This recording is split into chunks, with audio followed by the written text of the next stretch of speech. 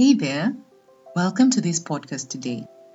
If this is your first time to join me, please feel free to listen in to my introduction in the next part of this podcast. But if this is more than your first time to listen to me, feel free to skip the introduction and go straight into the meat of the podcast. I'm glad to have you here. Hey there, welcome to this podcast, Fun and Away Together. My name is Liz Wawero, a getaway planner at my company, Exclusive Eco Travels, where for 10 plus years, we have organized getaways that help travelers reconnect, recharge, and revitalize. Travel is a fun way to reconnect with your partner, away from the usual hassles of life. Because seriously, if you can't have fun with your spouse, then who else? Being a wife and mom, I can tell you that alone time with your spouse is worth carving out. Please note, I share pointers by couples who have been generous in sharing what has worked in their own marriages during couples getaways that I have organized in the past. I am so grateful for the willingness and the openness of these couples. Okay, let's dive into it. Hey there, welcome to the second part of the 4-part series based on the book Marriage Insurance, 12 Rules to Live By Father Rocky, that was recommended by a couple from a previous getaway. Today, we'll look at another set of 3 rules. Let's get into it. Rule number 4. Don't use artificial birth control. Now, in this day and age, when economics is at the top of the pyramid for many, this just sounds crazy and outright irresponsible. Because who wants to have children that they cannot afford to take care of? But please note, the term used is artificial birth control. It's totally okay to plan for your family. Just do it naturally. Then, of course, comes the question, why? A bit of explanation will bring this out. Communication and spiritual intimacy are key elements that strengthen a marriage. A couple is forced to talk when on natural family planning, or NFP as it's referred to. The wife speaks to her husband about her safe days when sex can be engaged in without leading to a pregnancy. The husband is forced to listen and respect his wife's body if he is also on the same page about not wanting a child at the time. The sacrifice entailed in this is the exact opposite of the get it when you want it mentality towards sex that a couple would have, especially a husband towards his wife, if on artificial birth control. The resentment that can arise as a result of such an attitude in a marriage can cause division.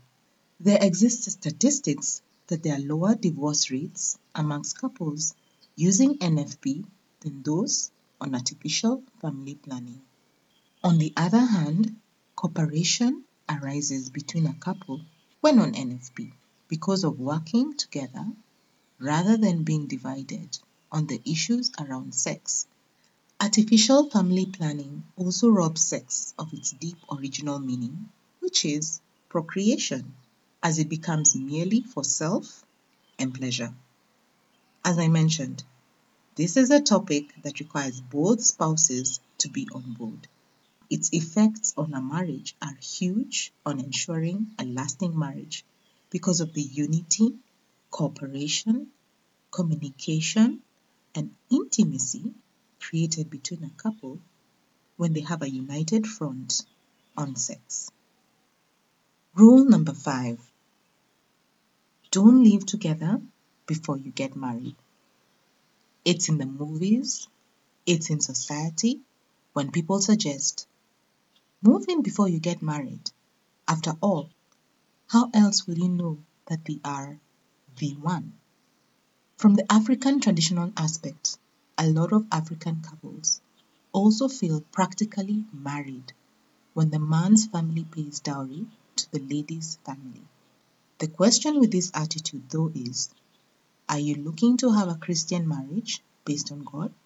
If so, then you'll want to go to church first to have your union as husband and wife blessed before officially moving in together. Again, statistics show that divorce cases are higher amongst couples who have first lived together before marriage. Studies also show that cohabitation, or come we stay as it's commonly referred to as in some contexts, is bad for men, worse for women, and terrible for children. Again, this is something to be clear about while courting. Don't despair though if this is the route you have already taken. God's grace is always sufficient when you want to make things right with Him. Why is cohabitation such a bad idea?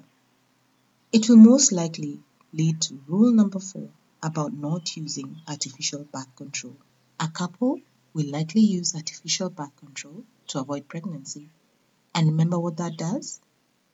It robs sex of the deep original meaning of procreation to replace it with sex being only about self and pleasure, which ends up hurting and driving the couple away from each other. Children do well in a union where the couple have willingly opened themselves to children as a result of their sexual act. A far cry from how some pregnancies are referred to as an oops by some couples. Can you imagine a child coming to learn later in life that they were considered a mistake? How devastating. Rule number 6. Try to marry someone from a similar background. Now, this obviously applies to someone not already married. It's an important aspect to consider though, as the person you marry determines the kind of family you will have. A family is a basic unit of society. So think of your family as one of the stones in the makeup of society's wall. What kind of stone would you like to be? A firm rock, right? Then consider whom you marry. Choosing someone with a similar religious outlook, a similar education background, socio-economic background, and culture helps. Of course, it doesn't mean that your marriage won't work if it's not the case, because God's grace can sufficiently overcome a lot. Father Rocky puts this point across as a result of what he has observed from all the couples he has seen over the years. That's all for today. Heavy issues, but important ones nonetheless to cover. Again, don't despair if you haven't followed either of these rules. It's a perfect time, the beginning of the year, to set things right, so to speak, and to begin again in your marriage. Please feel free to share your thoughts with me. I look forward to having you back next week on Monday as we get into the third part of the series. Remember, whatever you do together, keep it fun.